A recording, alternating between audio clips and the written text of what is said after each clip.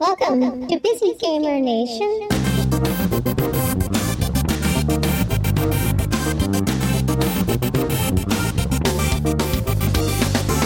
At PAX Prime 2013, we interviewed Vince Vanison from Majesco, the game company that made Nightcaster all the way back on the original Xbox, and, much more recently, launched the Zumba Dance Fitness series and the musical puzzler Flea Symphony for iOS. One of the games he revealed was the free-to-play mobile defense title Romans from Mars, available now for iOS, Droid, and just released on Windows Phone 8. During the interview, listen close and you'll hear our 10-year-old Pikachu fan who reacts while playing the game at the highest difficulty.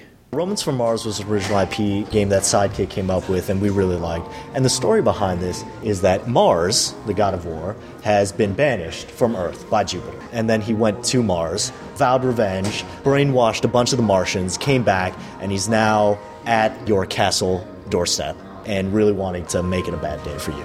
So you are a lowly Roman soldier, and all that you have defending your castle is a crossbow ballista. But luckily for you, Jupiter, the god of gods, has endowed you with elemental powers. And so he is assisting you in your fight against Mars. With most sort of endless wave games, right? Like Defenders 2, or even tower defense games. What you usually see is either a top-down version or a profile version, but what we've done is shifted it completely so it's a first-person view. And we think that is, one of the big differentiators between this and other games like it. So after every day, right, or every battle, what you can do is you earn, two different things. Like you earn gold and you earn crystals. And what you can do with that is you can upgrade. The first things you can upgrade are things like your castle walls, and then, most importantly, your weapon as well. So things like hit radius, arrow speed, the rate of fire, your critical shot, all things that you would want to upgrade.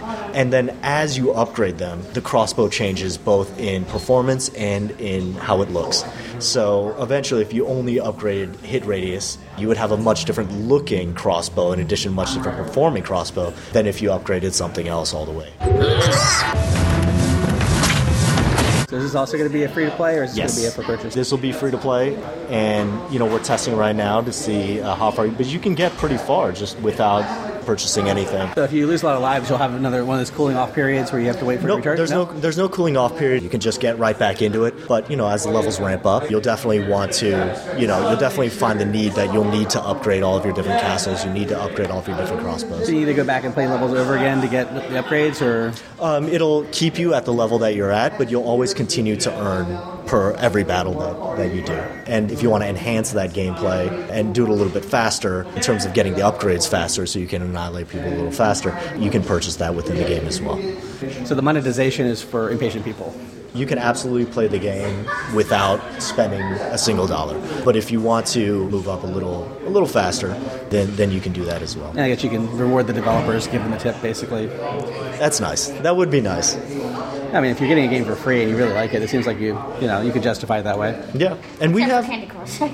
Except for Candy Crush, I'm determined not to spend any money on that game for some reason. No, people see it as a challenge. No, I do. It's like white-knuckling it. I just want to see if I can get through it. No Facebook apps, anything. Yep, no, nothing. Just do it. I'm impressed that you can get to 150 with it if you haven't linked it to Facebook. Yeah. So one of the other things that you get is, Jupiter has given you his lightning bolts to use when you're in trouble. So you can actually do this. When I hit OK, what I want you to do is, as these guys come along, instead of just swiping, I want you to press and hold and then drag across the screen. So this is sort of like your ultimate weapon, right? It's like when your back's against the wall, you have 40 different aliens coming at you. You can't quite get the crossbow enough. Holding down that lightning is your ultimate weapon. You're just freaking out and you need to get out of it. Exactly. You just need to get out of it. We wanted to sort of emulate that sort of epic feel of having a lot of things come at you. But as the levels progress, you start to get a little more strategic about it. You start targeting the bomb guys. You start targeting the middle. You start to learn sort of what the cadence of the weapon is. The bomb guys do double damage, and you need to take them out first. So this build, when you hit play, it's going to have everything upgraded as far as you can go. So you're going to feel the difference here. The Battle 117? Yeah. What the? Hit them harder, hit them faster. Exactly. What the heck? I have no idea what I'm doing, and I'm not. Just swipe. There you go. Perfect. Cube. The cube is a bonus. He just runs across the screen. If you get him, you'll probably get some sort of heart or Can I or play the mono. earlier levels? So again, you played up to level 4. This is level 117. If you earned your way up to 117, you'd probably be able to handle it because you've got the skills. Yeah, exactly. The other things that you can upgrade are both your mana and then your elemental powers. So you have an ice elemental power, an earth elemental power, and a fire elemental power. And then you can also, with your crystals, again, increase either your health, your shield duration, how much gold you pick up, luck. So really, what we wanted to do is sort of tailor the game to however people want to play it. And these Martians are great too, because each one of these little dudes, and there are over 10 different enemies that you can fight against, all have their own little personalities. The Legionnaire is, he feels the best in groups. He doesn't like to be alone. The bomb carriers, they're a little grumpy because their back hurts as you're carrying the bombs all the way to the end. For us, there's a lot of great art, there's a lot of great humor, and there's a lot of personality with the game that we think sort of beyond just the core gameplay, which we think is quite fun, adds a lot to the mythology, not to turn a phrase, but the mythology of the game.